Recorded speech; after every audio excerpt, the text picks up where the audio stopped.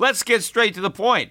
You want to grow your portfolio to deal with the rising cost of inflation, to pay off your debt or your mortgage, pretty much anything standing in the way of you and financial freedom, right? Well, with Yahoo Finance, you can get access to the news, data, and tools that you need in order to help you reach that financial freedom. And when it comes to your financial future, you think you've done it all. You've saved, you've researched, you've invested all that you can. And now you need to take those investments to the next level by using what every financial great uses. Yahoo Finance. For more than 25 years, Yahoo Finance has been the brand behind every great investor. They're the #1 finance destination, producing a holistic look at the financial news cycle, including breaking news, original perspectives, analyst ratings, independent research, customizable charts, and so much more. For comprehensive financial news and analysis, visit the brand behind every great investor, yahoofinance.com, the #1 financial destination. That's yahoofinance.com. Traffic jams, tailgating, pileups. Ugh, the joys of driving. How could it get worse? The federal government wants to have a say in what you drive. That's right. The Biden administration's EPA is pushing mandates that would ban 2 out of every 3 vehicles on the road today. Don't let Washington become your backseat driver. Protect the freedom of driving your way. Visit EnergyCitizens.org. Paid for by the American Petroleum Institute. The Peter Schiff Show. The Dow closed almost 400 points higher today. In fact, it was the best gain, I think, in 4 months for the Dow. The biggest mover within the Dow was Walmart, which rose almost 10%. I mean, intraday, I think it was up more than 10%, but it closed up 9.33%. Having better than expected earnings, although it wasn't all the retailers that had great earnings. JCPenney missed. That stock was down 27% on the day. $1.76 is where the company closed. You know, as late as 2012, JCPenney's stock price hit $40 a share. So 40 down to $1.76. That pretty much sums up the retailing space, other than the online retailers like Amazon. And you know, the reason that Walmart did so well is because they had a surge in their e-commerce, because Walmart is really trying to Amazon itself and move more and more into the e-commerce business and less into the brick and mortar retailing. Probably one of the reasons for that is the push, for the $15 minimum wage.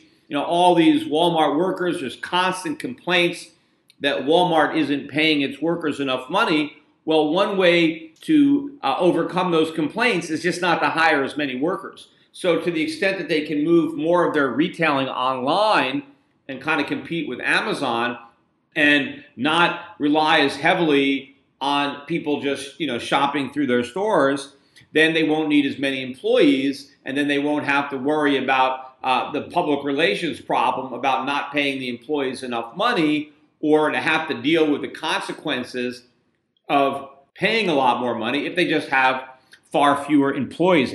I'm going to talk later in this podcast about Elizabeth Warren's new idea to remake capitalism in her own image, basically rebranding it as socialism, but putting a nice bow on it. And if this bill were to ever become law, which it's not going to do while Trump is president, but it might become law, or some version of it, if someone else is president, like Elizabeth Warren. But companies like Walmart would be in a lot of trouble if this law was passed. And I'm going to get into that later in the podcast. I just want to finish up on talking about some other stuff first, in particular the stock market. But the big driver of today's rally was not necessarily Walmart being up 10%, which of course is a big chunk of the Dow, but it was all the enthusiasm over the fact that the Chinese indicated some sort of willingness to have a discussion about trade. And all of a sudden, this is what generated all this enthusiasm. I think the news broke last night that the Chinese were thinking about talking. I mean, I don't know how concrete the talks are as far as if they actually have a date or if they know who's going to be involved in the discussion. But the mere fact that they're going to talk the markets are soaring. Now, why? I mean, it's not like the U.S. market got clobbered because of the trade war. Everybody thinks we're going to win the trade war anyway. I mean, it's the Chinese stock market that got killed based on the trade war, and the Chinese market didn't even rally based on the news. It was just the U.S. market that rallied. Maybe it's because investors are convinced that the Chinese are going to come, on their hands and knees and just cave and just, give Trump everything he wants. And now we're going to have this sweetheart trade deal. And then all of a sudden, our trade deficits are going to go away. And it's just going to be a booming economy. And it's going to be even more jobs. I mean, this is all a bunch of fantasy. Even if these conversations take place, nothing real substantive is likely to emerge from it, unless, of course, the president wants to claim credit for something when, in fact, he gets nothing, which is something that he may, in fact, do. I mean, get the Chinese to give on something that's meaningless so he can say, I brought them to their knees with these tariffs and these sanctions, and now I've accomplished what none of the other presidents that came before me were able to accomplish. This is all just a narrative that everybody is grabbing onto.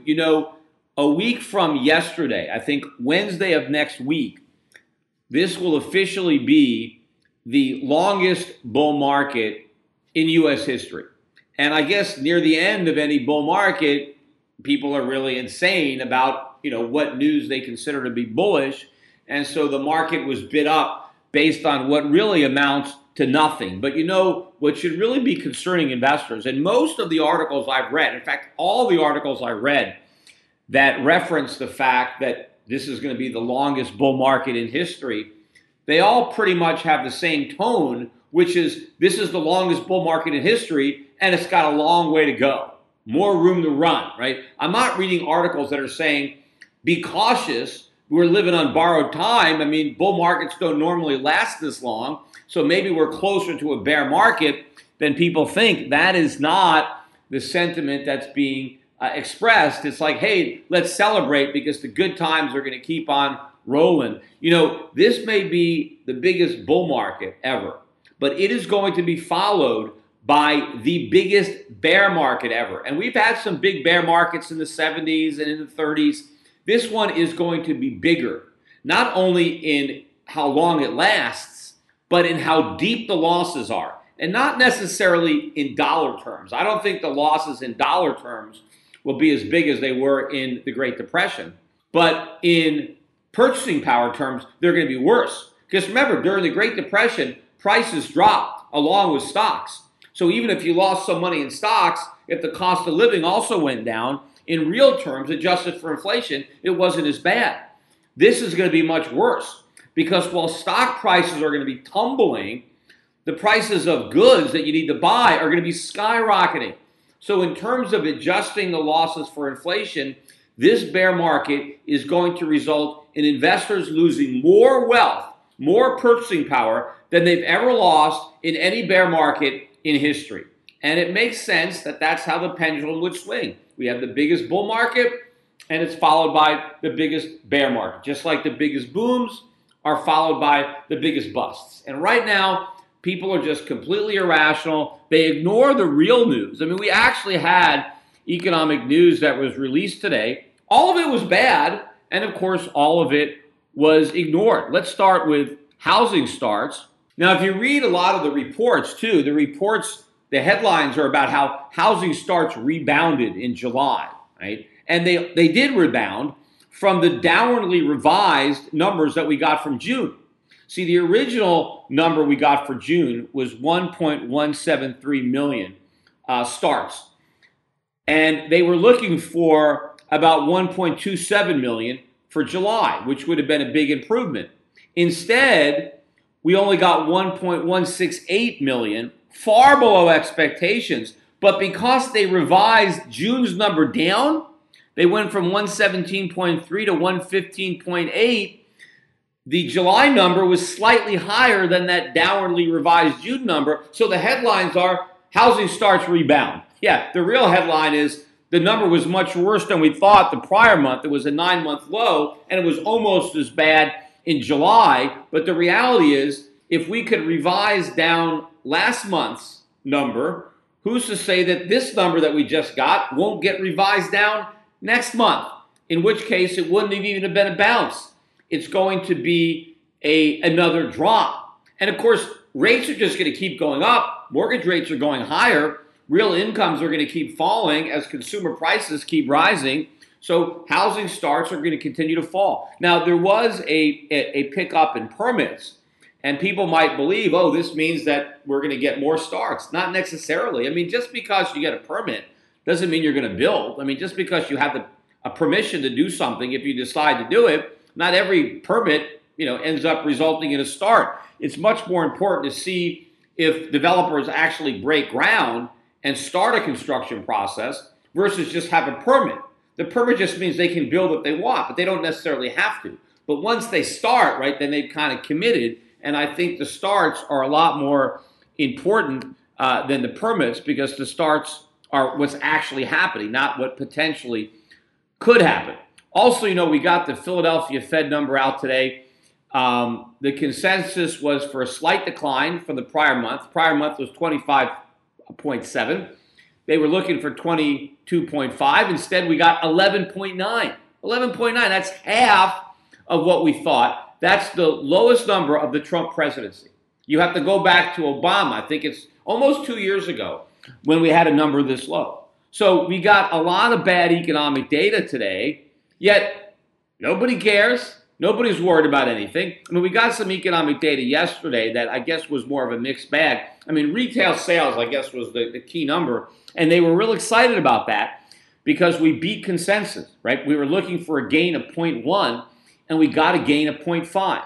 Well, the problem is the prior month's gain of 0.5 was revised down to just 0.2. So, yeah, we gained more than we thought, but from a much lower level than we thought. And, of course, if last month's number was revised down from 0.5 to 0.2, how do we know that this month's number won't be revised down from 0.5 to something much lower? And again, the retail sales numbers are not adjusted for prices.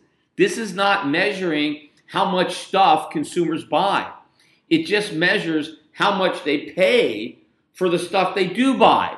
A lot of it has to do with inflation, and a lot of that inflation is not being measured. I saw a photograph. I guess it was tweeted out, and I was looking at it on Twitter, and someone had taken a picture of a receipt they got from a bar, and they had some scotch on the rocks, and they showed the bill, and the scotch was $13, and the rocks were $2. So the guy got charged $2 for ice. Now, I don't know, maybe it doesn't count as paying more for the scotch if the restaurant could just charge you extra for the ice instead of just, rolling the ice into the price of the drink, right? And just start, because what does ice cost? Ice is water. Ice is free. It costs nothing. But I guess you can pretend that you haven't increased your prices if you just charge your customers extra for ice. But I'm sure all sorts of stuff like this is going on. Prices are rising a lot faster than the government is claiming. And one of the ways you see rising prices is in retail sales. Because if prices are higher, then retail sales are higher, even if the actual volume is going down, if people are just paying more to get less stuff. But the biggest move in the market was in the gold stocks. And yesterday was the big day. Gold stocks got absolutely obliterated yesterday. I think the GDX was down 5-6%, but there are a lot of gold stocks that were down 10%. Some of them were down more. Gold was down about $18, which is not a small move for the price of gold. We got below 1180, which I think had been a prior level of support, and I think that also scared the gold market. We tried to rebound a little bit today in the price of gold, and maybe we ended up about $1, but still below 1180, about 1175. But the price of gold declined between the 2 days less than 1.5%. I mean, it's not like it's a massive decline, but the gold stocks are down about 8% as a group over the 2 days. They were down another 3% today, even though gold wasn't down today. Gold stocks were down another 3%. And yesterday, they were down over 5% on a move of just over 1% down in the price of gold. And there were stocks that got clobbered, that were down a lot more than the gold stocks. And silver stocks, of course, got hammered as well. Most silver stocks were down today, even though silver was up 20 cents today, 21 cents, because it was down over 60 cents yesterday. So silver stocks went down, and then they went down again today. Why are they getting killed? I mean, the dollar wasn't even really up. The dollar was pretty flat yesterday, and again today, maybe it was even down a little. So it wasn't even a strong dollar that was causing the selling in gold.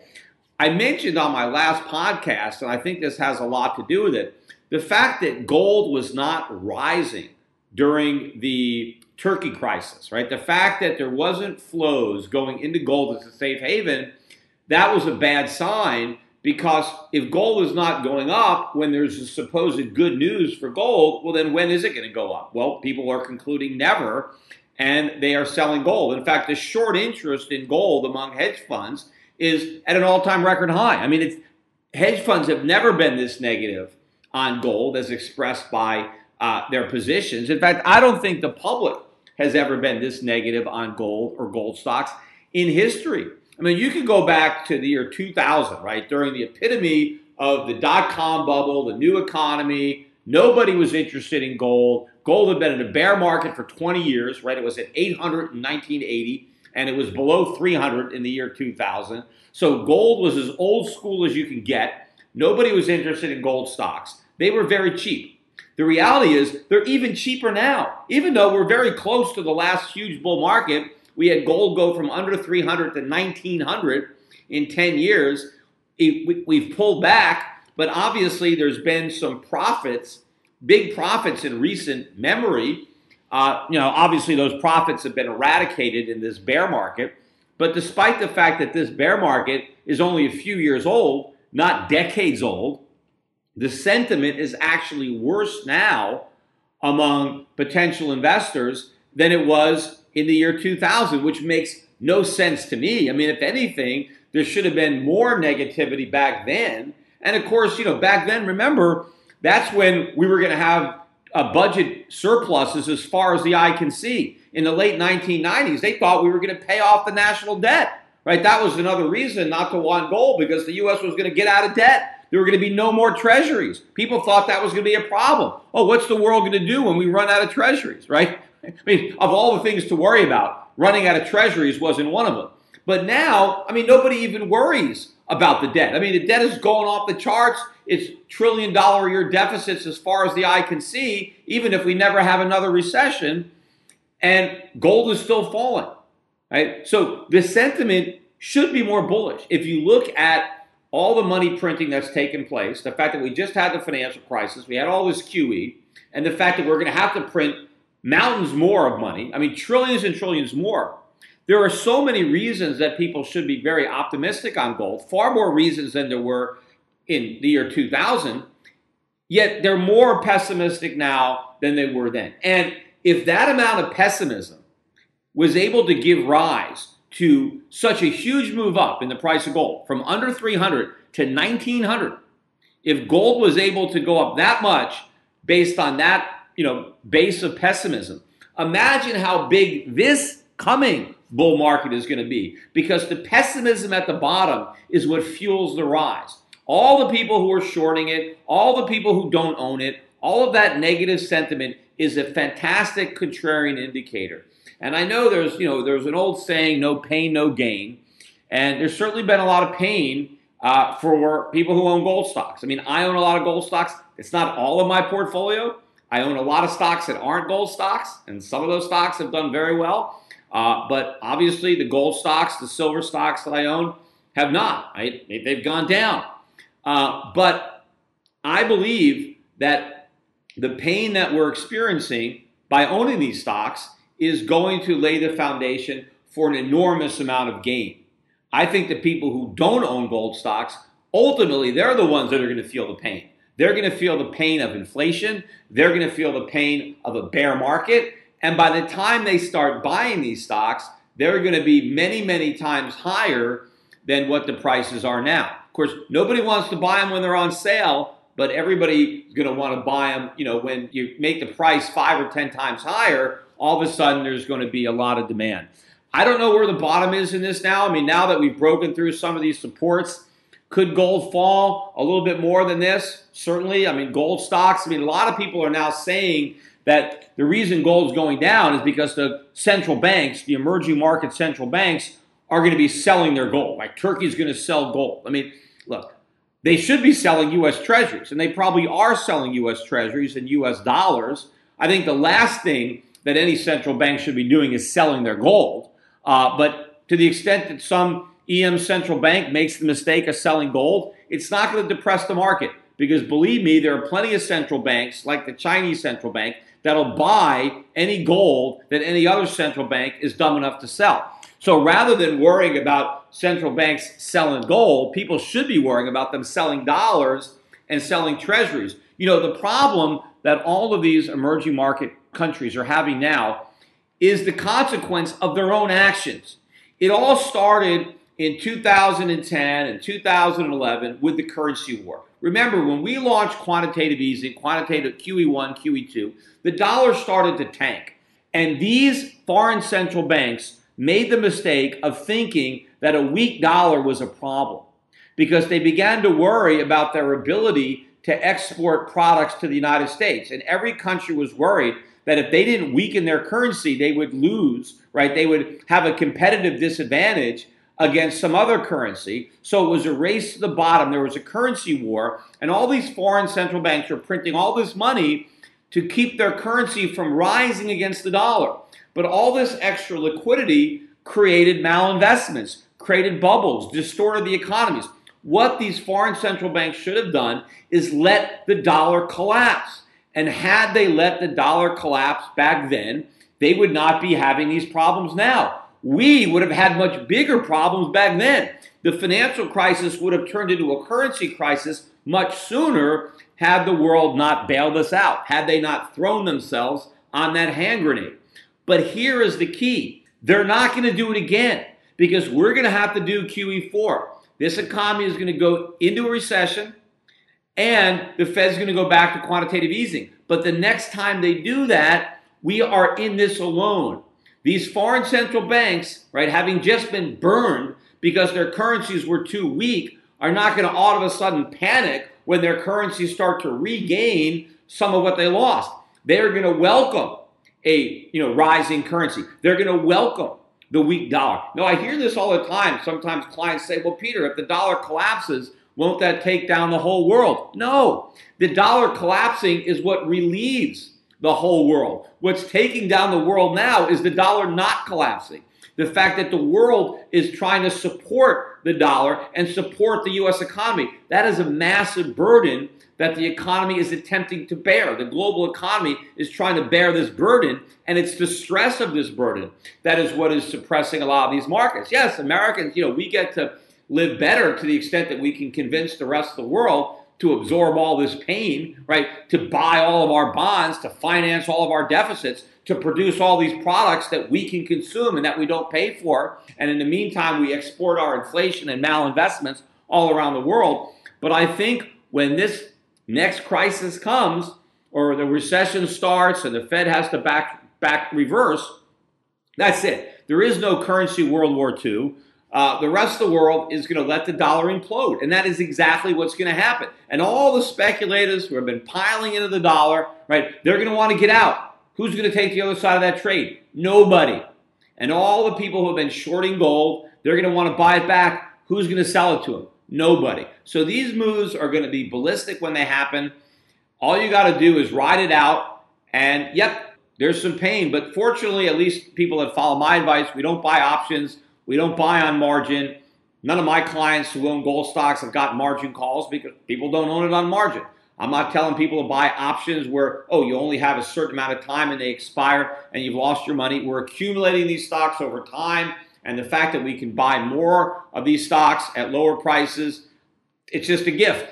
It's a gift from heaven. I mean, there's an old saying about gift horses and not looking them in the mouth. And rather than getting frustrated over the fact that gold stocks have gone down, you can get excited over the potential of adding to your gold stock portfolio and getting even better prices. Because in my mind, to me, I know where these stocks are going to be eventually. And so the cheaper they get in the short run, the more money I can make by buying them now. And so I'm not upset if some other idiot wants to unload their stocks because they're tired of waiting, because I know that the payoff is going to make the wait worthwhile. And the fact that we had to wait so much longer because the problems of the U.S. economy got so much bigger, the bubble got so much bigger, that just means that the profits, the payoff, are going to be that much greater for the people who stick it out.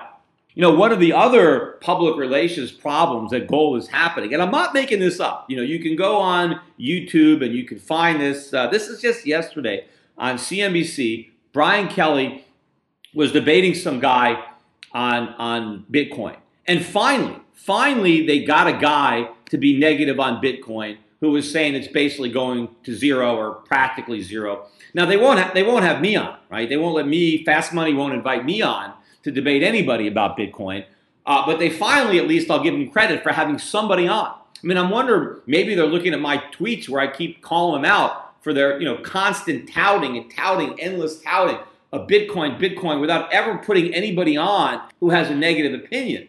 So they brought this guy on to kind of have a debate with their resident touter-in-chief, Brian Kelly, who they've never once questioned his objectivity, even though he runs a crypto hedge fund and has admitted that he sold into the hype that he helped create by pounding the table on Bitcoin and then announced after the fact that he sold into the rally.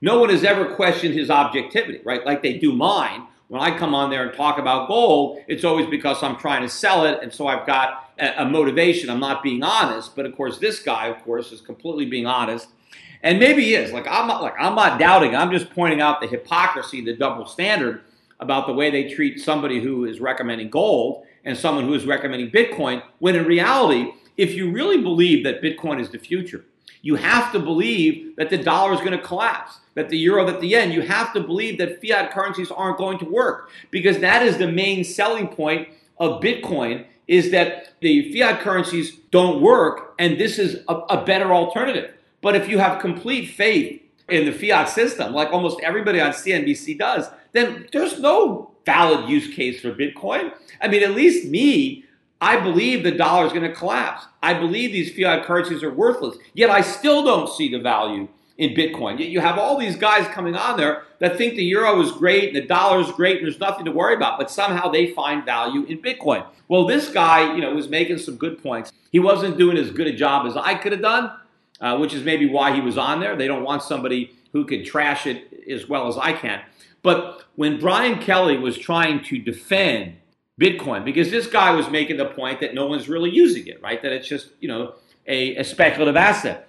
And then Brian Kelly said, well, nobody uses gold anymore, and it's still worth $1,200 an ounce. So, what difference does it make? I mean, nobody uses gold, so if nobody uses Bitcoin, then why can't Bitcoin have value, just like gold? I mean, I couldn't believe these words are coming out of this guy's mouth. He says that nobody is using gold. I mean, come on. I mean, gold is being used by so many people. I mean, obviously jewelry, right? I mean, lots of people have jewelry. There's gold in that jewelry. He doesn't think anybody is using gold in jewelry anymore. When did it stop? When did jewelry stop using gold? Now it's used in consumer electronics. It's in all the cell phones. It's used in medicine. It's used in dentistry. There's all sorts of industrial demands for gold. Right now, gold is being used. I mean, does Brian Kelly think that nobody is doing anything with gold? Then, of course, central banks own gold. I mean, all these stories about central banks may sell gold to defend their currencies. Well, they couldn't sell gold to defend their currencies if they didn't own the gold. So obviously, central banks are using gold as a monetary reserve. Rather than having a currency, they have gold to back up their own currency. So central banks today are using gold as a reserve asset. So what does it mean no one's using gold? If nobody was using it, none of these central banks would own it. Now, I know that these guys like to say, well, the only value that gold has is because people are buying it as a safe haven or as a store of value. And if it wasn't for that fact, it would be practically worthless, which is a bunch of nonsense. But the fact of the matter is, gold is a store of value. Central banks use it because it's a store of value and it's liquid. And it can be sold in an emergency to prop up their currencies. Individuals own it for the same reason. Gold is liquid. It is a store of value. Yes, could it drop a couple of percent like it did over the last couple of days, or 1.5%? Sure. But it doesn't implode. The value doesn't disappear overnight. And it is very liquid, and it's not somebody else's liability. So it is a reliable store of value, and that gives it value. That's part of its value. The fact that gold is a good store of value compared to other commodities, right? Because how do you store wheat? That's expensive. And then, of course, it can rot. Try storing oil. That's very expensive, right? Those are other commodities that have value, but it's harder to store that value. Gold, you can store a lot of value in a small place, and it's efficient. But that storage of value is part of its innate value as a commodity. Look, take a look at rare paintings, right? I mean, people could spend $1 million, $10 million, $50 million on a painting, right? Now, is a painting really worth $50 million? I mean, do you get $50 million worth of pleasure out of looking at a painting on your wall? No, in fact, you could make a copy. All these great masters, right? You can make a copy of them, and most people couldn't even tell the difference, right? So I mean, you could spend $500 on a copy, and you could look at it, and to the eye, aesthetically, it's just as pleasing as the $50 million original, right? What gives these paintings so much value is their rarity and their ability to act as a store of value. I mean, if you're a billionaire and you want to store $50 million somewhere, I mean, so store it in a painting, right? That store of value, that rareness, that uniqueness contributes to its value. You can't say that, well, that's not part of it. The same thing happens with gold. I mean, gold is not as rare as an individual work of art, right? But the same principles apply. It is scarce enough, it is rare enough, it does store value, and so that is part of its inherent demand. So even if it's not currently being used as money, which it could be, right? Gold could be used as money in the future because it's been used as money in the past. Just because it's not functioning as money today doesn't mean it couldn't function as money tomorrow. And I hope it does function as money tomorrow. And I hope gold money is on the forefront of making that happen. But if Bitcoin doesn't function as money, which it's not, then it functions as nothing. There is nothing you can do with it. There is no store of value. There's no value to store. It's just a figment. It's just a speculative mania. And as I said, we did have a bit of a rally in Bitcoin. Incidentally, yesterday when gold prices were tanking, Bitcoin actually got back up to 6,600. There was actually a rally. I think maybe gold going down was probably a catalyst for Bitcoin to go up. But of course, as soon as it went up, the selling came in. And as I'm recording this, we're back down, just under 6,400. I still think we're just biding our time, waiting for Bitcoin to crack below the 5,800 support level. And then I would not be surprised to see a crash, to see the crypto market cap halve in a matter of days. I mean, right now it's back barely above 200 billion, which is still very high for nothing. But I think we can see a quick move down to about 100 billion, maybe lower. And then we'll see how the hodlers feel about it then, when you've seen such a horrific amount of loss in such a short amount of time. Now, of course, maybe the market won't stop. Maybe this is the end and it continues to implode. My guess is that it's not going to happen. I think that after it gets cut in half or something, that it might find some support again for a while, rally back a little bit before ultimately getting crushed again and going a lot lower. I think part of the final collapse in digital gold is going to be a breakout in real gold. And so far, that breakout hasn't happened yet. So I think as long as the appeal of gold seems to be lost, then I think there will be some appeal remaining for Bitcoin and other cryptocurrencies. But once the dollar really breaks down and gold starts to break out, and you really start to see, gold prices rising more dramatically in terms of fiat currencies and in terms of cryptocurrencies, then I think that's the stake in the heart of the crypto bubble. And I think then we go down, in all these things. Whether they actually get to zero or not, probably not. There'll probably be some lottery ticket speculative value to these things for quite some time before they ultimately zero out. But I think they're going to get close enough to it that it'll feel like you've lost all your money, even if technically you still got a little bit left. A couple of last topics that I wanted to cover. One is this lawsuit that Monsanto lost, and it's not really Monsanto anymore; it's Bayer, which recently acquired Monsanto, and maybe unfortunately for Bayer, maybe they have buyer's remorse on this whole purchase. And just full disclosure, I own stock in Bayer. We own it in our managed accounts. We've actually owned it for years. In fact, we actually bought some more just the other day on this decline. We had taken profits on some of our position a while ago near the highs. We didn't get out of it completely, and we bought some back. Again, I'm not recommending that anybody go out and buy Bayer or sell Bayer. I'm not, I'm letting people know that we own it, but I'm talking about it just to highlight the problems in the U.S. legal system. And so I'm not giving out any stock advice. If you want stock advice, call up Euro Pacific Capital and talk to my brokers and find out whether or not this particular stock would be suitable for you or an actual recommendation. But in any event, so Bayer owns Monsanto, and Monsanto has a product called Roundup. And Roundup has been around for about 50 years. So this is not a new product. And it's an herbicide. Basically, you buy it, you spray it on your lawn, and it kills weeds. And millions, tens of millions of people have been using this product, right? Well, anyway, there's a chemical in this product. And the allegation is that this chemical somehow causes cancer, right? Or can be a contributing factor. Even though I read an article today that mentions that the same chemical is actually present in a lot of the foods that we eat, in a lot of cereals and granola bars. I mean, so this is people eating it. People don't eat the chemical when it's in a bottle of Roundup. They spray it on their grass. So, I mean, it doesn't even, you don't ingest it. Although apparently this guy who claims that he got non-Hodgkin's lymphoma from using Roundup, he actually spilled some of it on his leg, right? I think he had a big jug of it or, container that he had on the back of his truck. So he had a lot more than you would normally have. And maybe somehow it spilled and it got on his leg.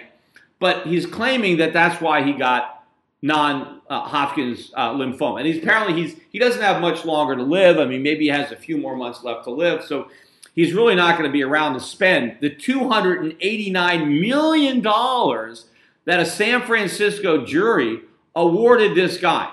Most of it was for punitive damages. I think like 30 or 40 million of it was for his medical costs, which, I mean, I can't imagine his medical costs were anywhere near that. So most of that was probably pain and suffering, because it was basically medical costs and pain and suffering. I mean, I'm sure the guy probably had insurance, so he probably didn't come out of pocket that much money. So it's almost all for pain and suffering because he's got cancer. But the rest of the money, over 200 million, was punitive damages to Monsanto. And of course, it's not even Monsanto because now Bayer owns Monsanto. So it's, they just bought the company, yet they bought all this liability. But one of the reasons that, we bought some more of the stock has lost about $20 billion in market cap, which is 100 times the value of this award. But the reason that the stock plunged is because investors are afraid that everybody who's ever used Roundup is now going to file a lawsuit against Monsanto, given the enormity of this verdict. And in fact, I mean, how do you even prove that you use Roundup, right? Everybody can just say, oh yeah, I use Roundup. Yep. Anybody who has cancer can just claim they use Roundup, whether they used it or not.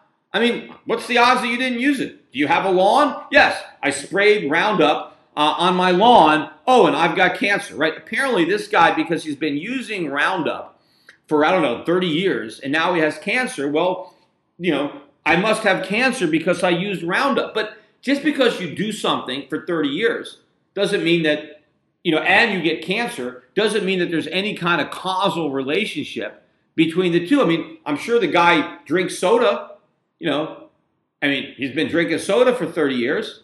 Oh, and he's got cancer. Well, maybe it was the soda that gave him cancer. I mean, does he eat junk food? I mean, he breathes, right? Maybe he got cancer from the air. I mean, I would say the guy, do you masturbate, right? Yeah, well, probably how long have you been masturbating? Maybe masturbation. You've been masturbating for 30 years, right? Well, maybe that's what gave you cancer, right? You just masturbated too much. Who knows? I mean, to say that just because he sprayed this Roundup on his grass or even spilled some on his leg, that he's got cancer as a result. In fact, everything I've read shows that all of the studies, or almost all of the studies, say that it doesn't cause cancer, that it doesn't even contribute to causing cancer. But I suppose that there are some studies that say, well, maybe it does. I mean, maybe if they gave enough rats enough of this stuff on a daily basis, maybe some of these rats develop cancer. Of course, they might have developed cancer anyway. But I suppose you can give a rat cancer if you give them enough of anything.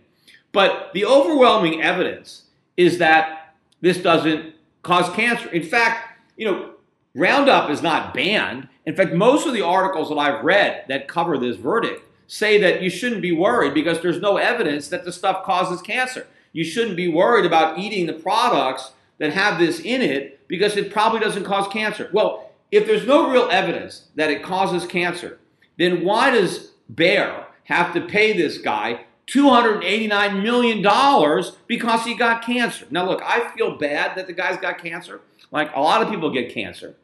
But that doesn't mean that Monsanto or Bayer needs to pay him $289 million just because he also used their product and then developed cancer. I mean, pretty much any company can be sued at any time. Anybody can claim anything causes cancer.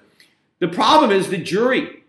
I mean, this is like an O.J. Simpson jury. You have a bunch of idiots on these juries that probably don't like Monsanto. Oh, they're a big evil chemical company, right? Like, oh, chemicals are bad.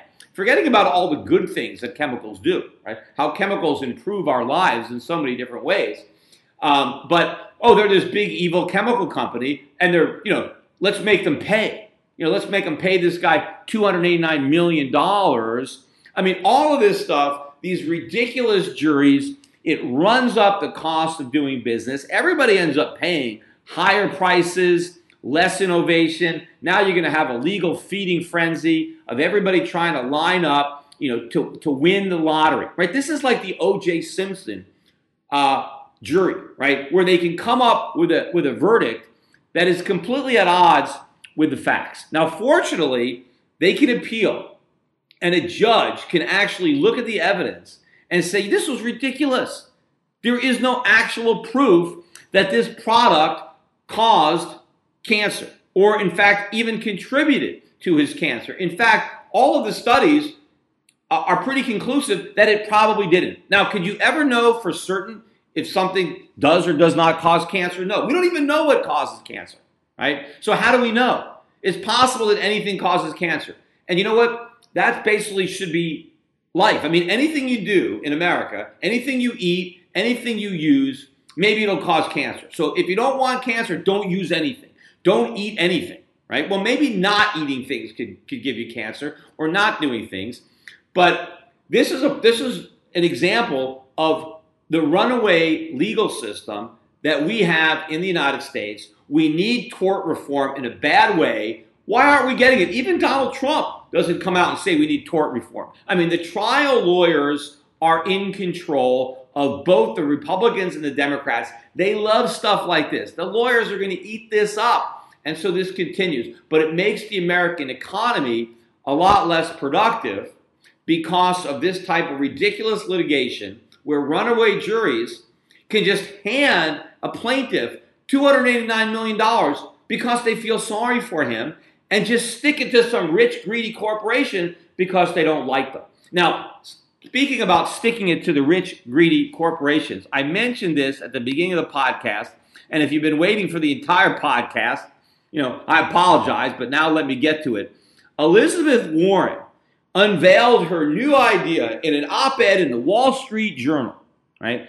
And it's her new bill that she has introduced is called the Accountability Capitalism Act, right? Now, of course, I've said this before, there is no truth in advertising when it comes to legislation, right? Just like whatever Congress passes a bill, the name of the bill is generally the opposite of what the bill actually does. So if they pass a bill called tax simplification, that means that they just complicated the tax code.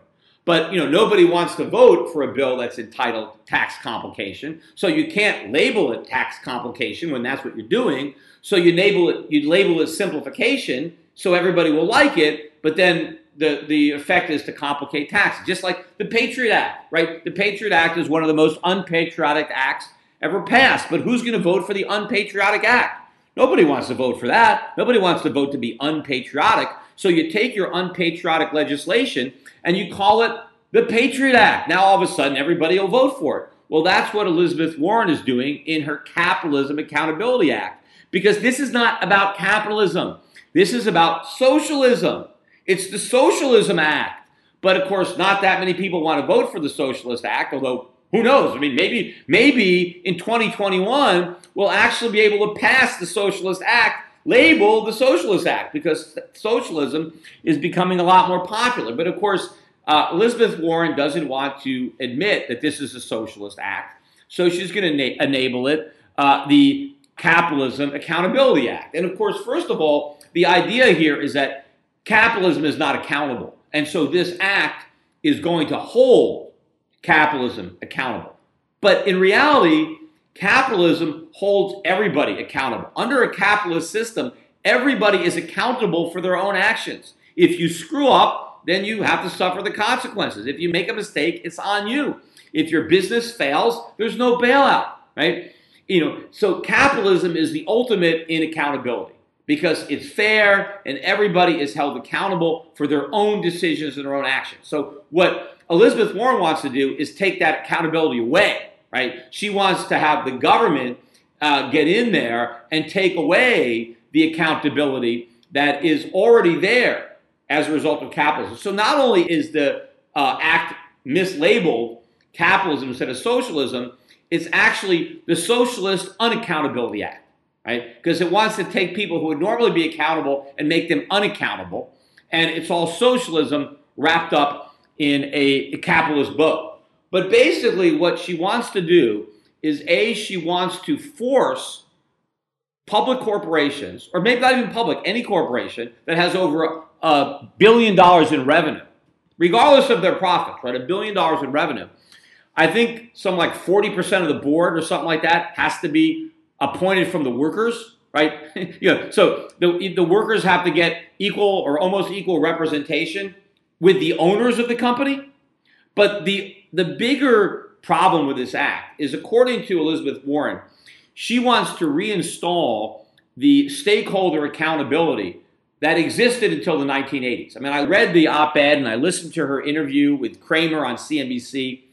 And I mean, this guy gives her a lot more respect. I mean, he's like, yeah. I mean, he's like, listening to this, like this is all good stuff, right? But according to Elizabeth Warren's revisionist version of American history, right, corporations cared about their stakeholders, meaning their employees and their customers and their communities, right? They cared about everybody up until the 1980s. And then all of a sudden in the 1980s, everything changed because all of a sudden it was all about profits. It was all about maximizing shareholder value. And that's what screwed up the country, right? It was going from caring corporations to greedy corporations who just cared about profits. And somehow this all changed in the 1980s, right? Why in the 80s? I guess because of Reagan, right? Reagan came in and the nation lost its soul. And we all became greedy guys caring about profits. And that's why the country's a mess today. That's why we have this big divide between the rich and the poor, right? And now we need to go back to the way we were. And Elizabeth Warren is saying this is going to be for companies' own good, that companies are actually hurting themselves by focusing on profits. That if they just did what the government wants them to do, then they would actually be better off and they would be more profitable, which of course, again, whenever the government says we're going to force companies to do something that's in their best interest, that's nonsense, because you don't have to force somebody to do something that's in their best interest. They'll do it anyway, and they'll do it voluntarily. The fact that you have to force somebody to do something, it's because they don't want to do it because it's not in their best interest. If you have to be forced to do something by law, obviously it's something that you wouldn't do on your own. And, people are self-interested. And if, corporations want to maximize their profits, they're going to maximize their profits. But, now you've got Elizabeth Warren thinking that she knows better, that somehow these idiots running these companies don't even realize how much more money they could be making if only they followed Elizabeth Warren's advice. Well, if Elizabeth Warren is such a great businesswoman and she knows what all these businesses are doing wrong, then what's she doing in Congress? Why isn't she a billionaire running all these businesses? Why doesn't she can be a consultant, right, and tell all these companies what they're doing wrong, and all of a sudden they can start making a fortune, and she can be making a lot of money, like, consulting with all these companies or starting companies. The fact of the matter is she doesn't know anything about anything. All she has is government power, and she's wielding it in order to win votes. And remember, the people who vote are the same fools who sit on these juries. That's the problem. They come up with these ridiculous verdicts, right, and they vote for people who are willing to do ridiculous things, promising something for nothing. Oh, we're going to make everybody accountable. But the worst part of this bill is that it says that shareholders can sue the company if the company isn't balancing the interests of all the stakeholders, meaning if the company is not taking into consideration its workers as well as its shareholders. Now, at first blush, you would think, wait a minute, why would a shareholder want to sue the company for putting profits above the workers? Because the shareholder cares about the profits, right? That's what he gets, right? So why would a shareholder sue the company because, hey, you're not paying our workers enough. You should give them a raise. You're paying too big. The dividends are too high. I'm going to sue you because you're giving me too big a dividend. Or my stock price is going up too much. I'm going to sue you because instead of focusing on the stock performance, you should have been paying workers more money, right? What shareholder in their right mind is going to sue the company for not paying the workers enough money? Well, the answer is a worker who buys a share of stock, right? Because it doesn't say how much stock you have to own. So let's say you work for a public company and you buy one share of stock.